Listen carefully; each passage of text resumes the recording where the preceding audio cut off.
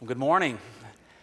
Thank you, Dan. Thank you, choir and instrumentalists, for leading us so well in worship today. I'm so grateful that you're here, and I'm certainly thankful to be able to speak to you.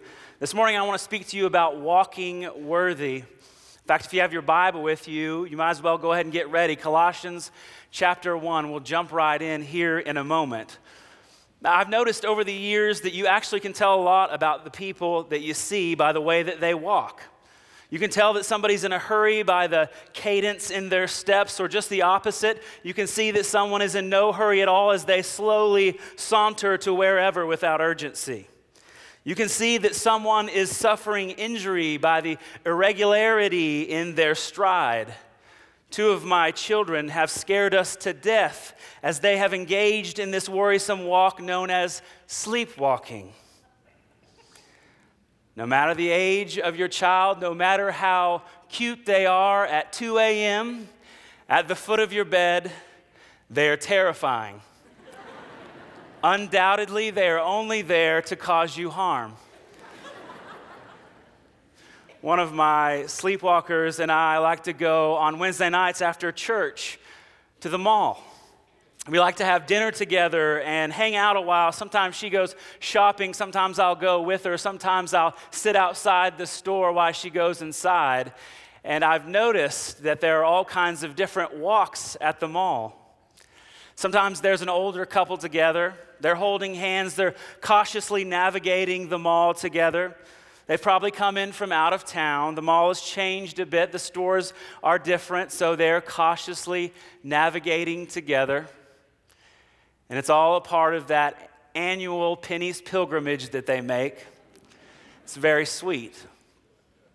But there's also a bit more humorous walks that you see at the church. There's always a group of middle school boys, I've noticed.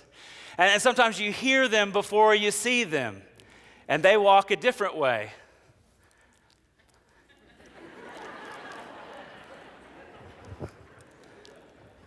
How you doing, girl? Why don't you meet me at the Dippin' Dots? You know, it's a funny walk, and it's ironic because they just came from the discount theater to see Trolls for the fourth time. There's only $3 between all of them, but they're ready for a relationship. It's a funny walk. There's also the actual mall walkers. So you know who I'm talking about as soon as I said that. The mall walker has two very distinct characteristics that separate them from the rest of the mall multitude. Number one is high hands. High hands as they walk through the mall. Have you seen them power walking through the mall? Belt level is out of the question. Somewhere just beyond cross-country skiing seems to be preferable. A second characteristic is white tennis shoes. Probably a late 80s Keds, maybe a 90s Reebok. Best case scenario. They're not hard to spot because they walk with urgency. They will knock a soft pretzel out of your hand and they don't care. They just keep on moving. Because this isn't a shopping trip. It's a business trip. Finally, I think of someone else, a final character at the mall who is sadly, slowly walking behind someone. He's carrying several bags. He seems a bit out of place, a bit dejected overall, with an expression that just says, "Help me." I call these walkers husbands. I've observed this, and you have too, and I've wanted to engage with these gentlemen, but I'm keeping an eye on my daughter. But I imagined if I could corner one and have a conversation, I would say something like, "Hey man, are you okay? You look upset. Are you here on your own accord?" They would say something like, "Of course not. I had to come. I never intended to be here." I would say something like, "Well, I've got my truck in the parking lot. I've got ESPN on the radio. I can help you. I can take you there." And he would say something like, "No, I can't. I'm in too deep." He would go on to say, "I don't even know who I am anymore. I promised Bed Bath & Beyond after this." It's interesting, the walks that you see, and you can tell things about people's lives and what's going on by the way that they walk. And the Apostle Paul gave walking instructions to his audience often. To the Romans, he would say, walk in the newness of life. To the Galatians, walk by the Spirit. The Ephesians, walk in love. The Philippians, walk according to the pattern of the apostles. So it's not surprising that Paul would offer walking instruction to the Colossians. To walk is this Jewish metaphor to the way we behave, or the way that we live. Paul begins this letter to Colossae in typical fashion. He's designating himself as an apostle. He addresses the Colossian believers as the faithful in Christ. He writes that he's grateful for their faith in Jesus and the love that their lives display. He didn't plant this church, but he's grateful for the gospel that had been taught by Epaphras, now a fellow bondservant. He says, I haven't stopped praying for you. Aren't those sweet words when someone tells you, I've been praying for you? I haven't stopped praying for you. Paul goes on and he says, I pray like this. This is how I pray over you. Will you look at verse 10 with me? So that you will walk in a manner worthy of the Lord, to please him in all respects, bearing fruit in every good work and increasing in the knowledge of God, strengthened with all power according to his glorious might. For the attaining of steadfastness and patience, joyously giving thanks to Father, who has qualified us to share in the inheritance of the saints of light. The Colossians are to live in a manner that is worthy of the one whom they confess as Lord. Adding to this, the apostle says that they would please God in every way. It's not this frightened attitude of somebody who is a superior, but rather it's a behavior that honors the Lord because it arises out of grateful obedience to him. Paul is writing to these early believers saying, walk worthy, live lives worthy of the Lord. I believe this morning, if we put our heart's focus on God's word this morning, that this prison prayer that Paul penned can be transformational in the way that we walk, the way that we live. I wonder if you'll put your heart's attention and your mind's focus on it just for a moment. I want to give you some words this morning that should influence the way that we walk from this passage. Verse 10 again, walk in a manner worthy of the Lord to please him in all respects, bearing fruit in every good work, increasing in the knowledge of God. The first word is this, growing. Growing. Will you say growing with me? You ready? 1, 2, 3, growing. Excellent. Growing in fruit, he says first. Bearing good fruit. Paul is praying that the Colossians grow fruit from good works. Apparently, it should be noticeable. There should be good works in the gate of the believer. In fact, Jesus said every good tree bears fruit, that will be known by our fruit.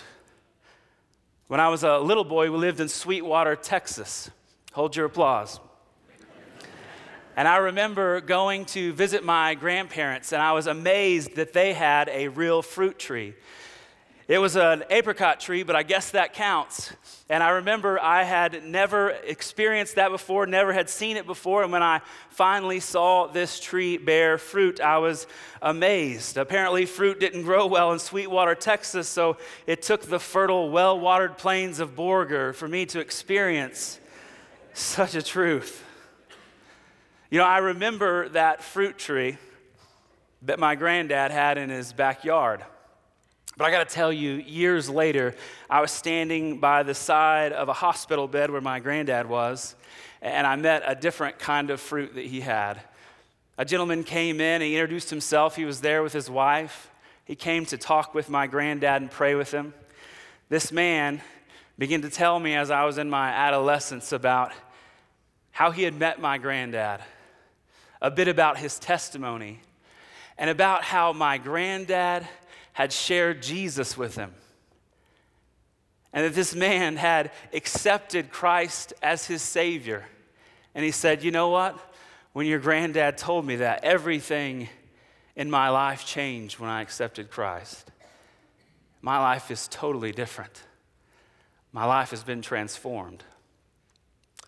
Sometimes I think about that fruit tree, but I'll never forget sing in front of me the fruit of good works.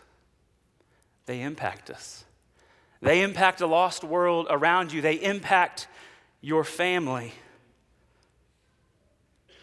See, this is the kind of fruit that has lasting effect on people that we live with. Is there evidence of good fruit in our life that we're growing that? Does a lost world see that when your kids run their fingers through the leaves of the limbs of the family tree you've grown? Will they come across the fruit in your life? He says we should be growing, not just this good fruit, but also in knowledge. Verse 10 again, to please him in all respects, bearing fruit in every good work, increasing the knowledge of God. This is an experiential knowledge, not just intellectual, hollow head knowledge, but truly as we become more aware of God's ways and God himself, he changes us. See, this growth of good fruit and knowledge, they work together. See, as we begin to grow in this knowledge, we go from just knowing about God to knowing him. Not just knowing about him, but abiding in him. Do you remember the words of Jesus in John's gospel? I'm the vine, you're the branches. He that abides in me and I in him, the same shall bring forth much fruit. You can do nothing without me. See, these work together as we abide in Christ, as we get to know him and we grow in our knowledge and he changes us, our lives begin to bear fruit. Paul's praying. He's saying to this church, he's saying to you and I that we should be growing. Another thing I want you to see is that we also should be gaining. In verse 11, strengthened with all power according to his glorious might for the attaining of steadfastness and patience, the gaining of strength. Being strengthened with all power according to his glorious might. There's actually 3 words that make up this phrase, showing and describing a power that has vitality and overcomes resistance. And this is a supernatural power that we experience. Many of you have also had this title in your home of the undefeated, undisputed lid opener in your home. Right now with my 3 children, all being younger, they often come into issues where they struggle with a lid and they fight over a jar and they'll work on it. And finally, I'll be watching, they'll come over and say, Dad, will you open this? I can't open this. And then I and all my all-powerful dad's strength will open a water bottle or something. You know what that's like.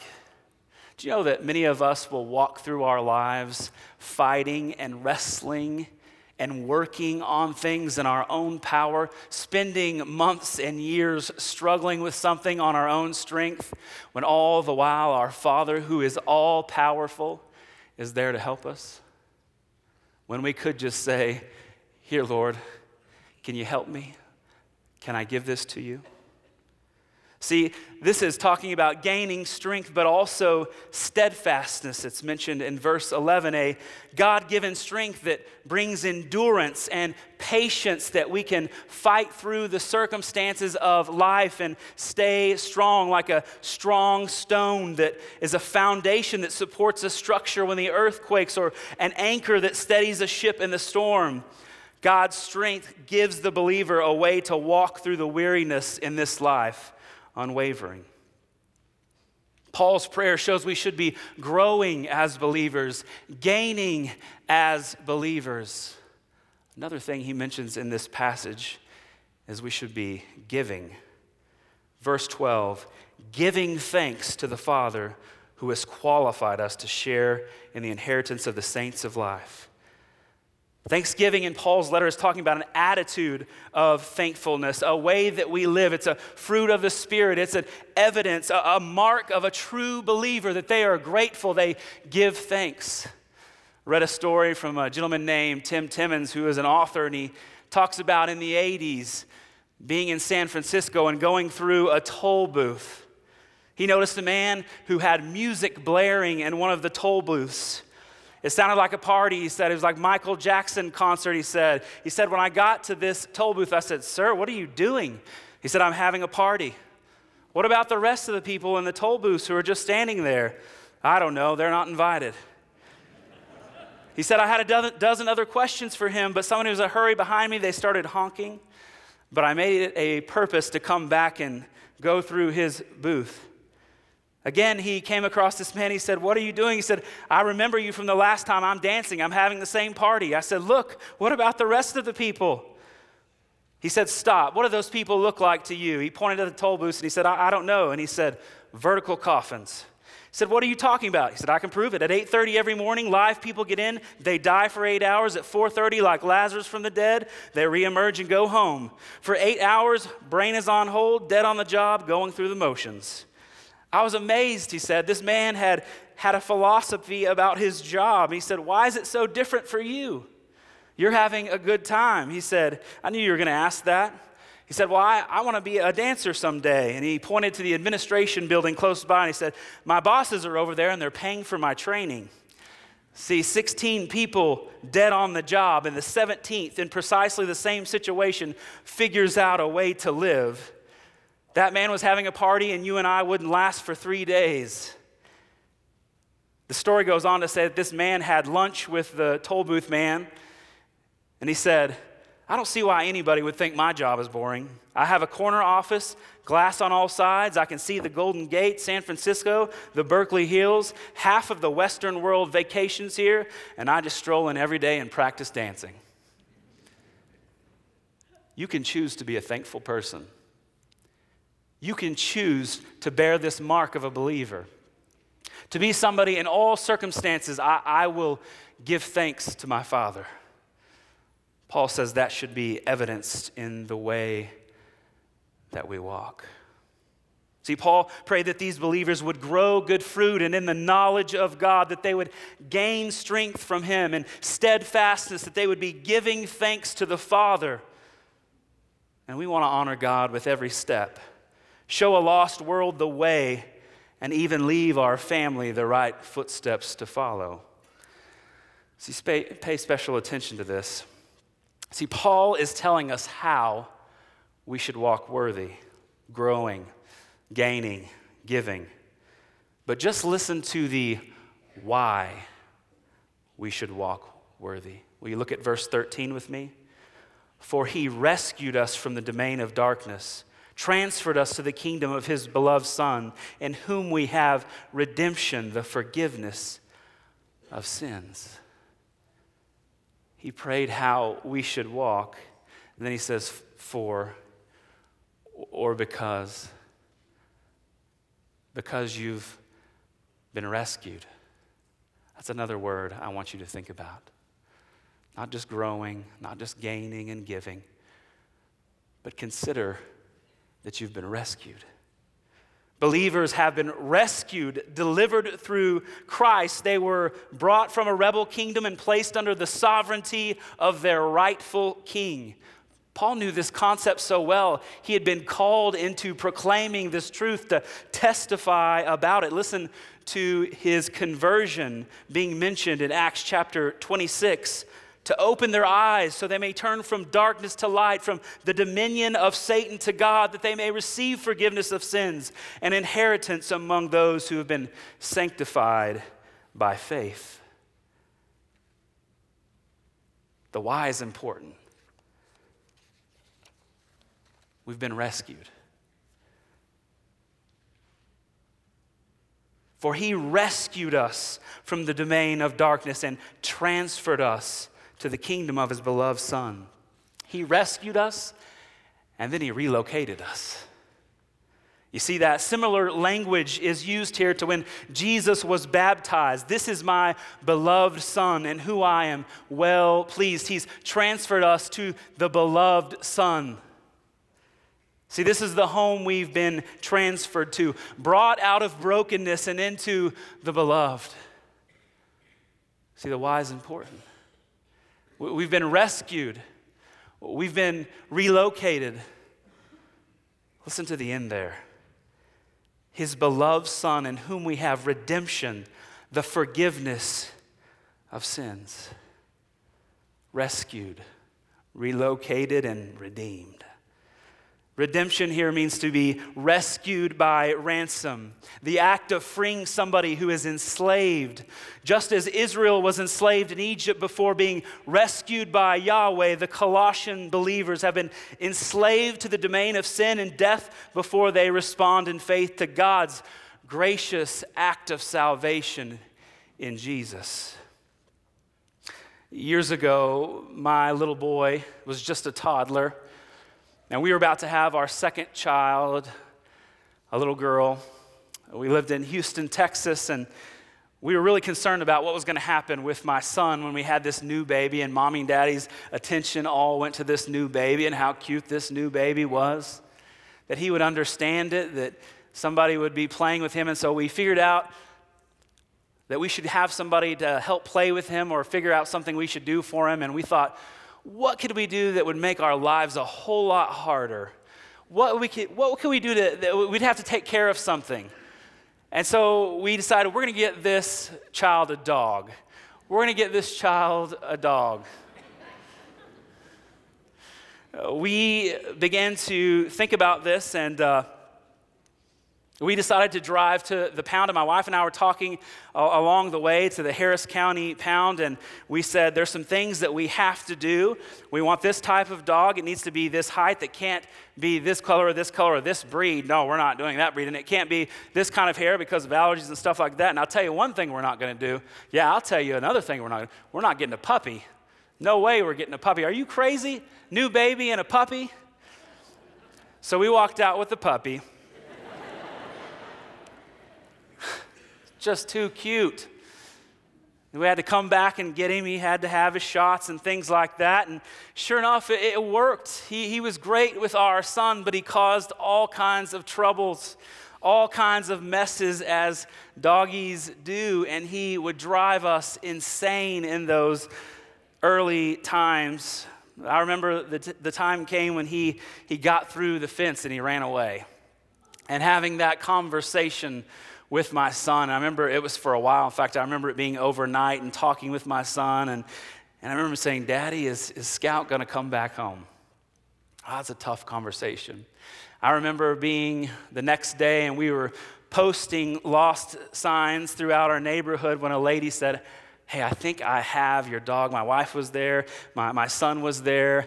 And sure enough, here she comes with this puppy back. And the reunion was incredible. And it was one of those moments where all three adults there were like, I'm not crying, you're crying. It's fine, we're adults. So sweet. But as he's grown up and he's traveled with us and he's moved with us, he's continued to be a bit of a stress. We love him, but he can be a bit ornery. You know, there is not a squirrel or a rabbit in town that is safe. He is a trained assassin, we have found out. Somehow, throughout the years, he has learned a way to mimic a human in distress when he moans with a bit of vibrato. It's very bizarre, Dan. Very strange. He drives us crazy at times, but we love him. And it was an interesting thing to adopt a dog. You know, I understand that situation. You understand what that's like too. And in a way, it's similar because we rescued him. The end for pound dogs is not good. We relocated him. We brought him to our house. We brought him in our family. In fact, he was named Taser first, which was not a good sign. I should have known ahead of time. We changed his name to Scout. We redeemed him. We paid for him. I understand that concept. You do too. And there are everyday illustrations of this concept in our lives that we understand, but here's what I can't comprehend, is that God wouldn't be curious about what we would be like or how we might live. Rather, he knew it all. And while we were yet sinners, Christ died for us. He looked into the times we would make a mess of our lives, when we would run away, when we would break his heart, when we with stiffened necks and bowed backs, we would deny him time and time again with our lives. And yet he would see it all. Everything that we were, everything that we would be. He would look into it and he would say, I love you.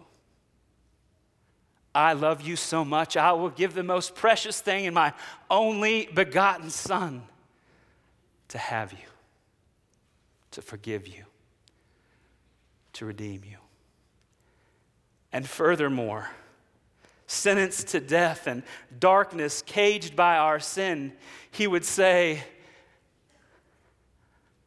I want that one. I want him. I want her. I'll take them with their brokenness, with the luggage and the burden they carry.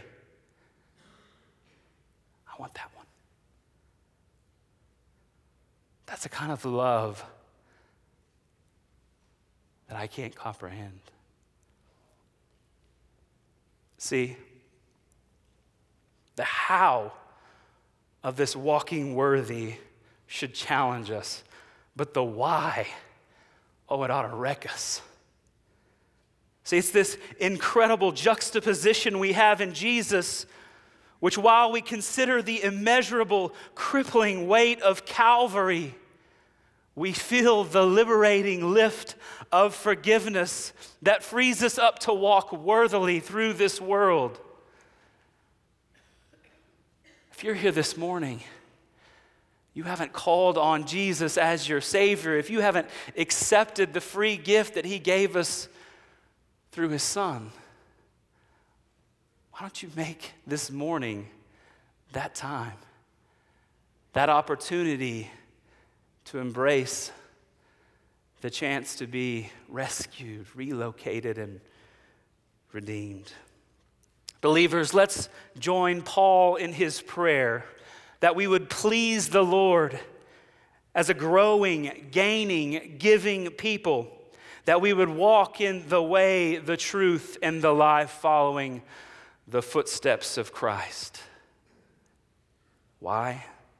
Because he rescued us. He relocated us. He redeemed us. You know, you can tell a lot about someone by the way that they walk. And the truth is, I don't know how you walked in here, but I pray you walk out purposed to walk worthy. Will you pray with me? Heavenly Father, God, it is a challenge to us to hear this prison prayer over the people of Colossae. God, too, it's your heart for us. God, that we would walk through this life, that we would live this life in a way that would honor you, that would please you, that would give you glory. God, we can't comprehend the kind of love that you've shown us. God, thank you. Thank you for the gift of your Son.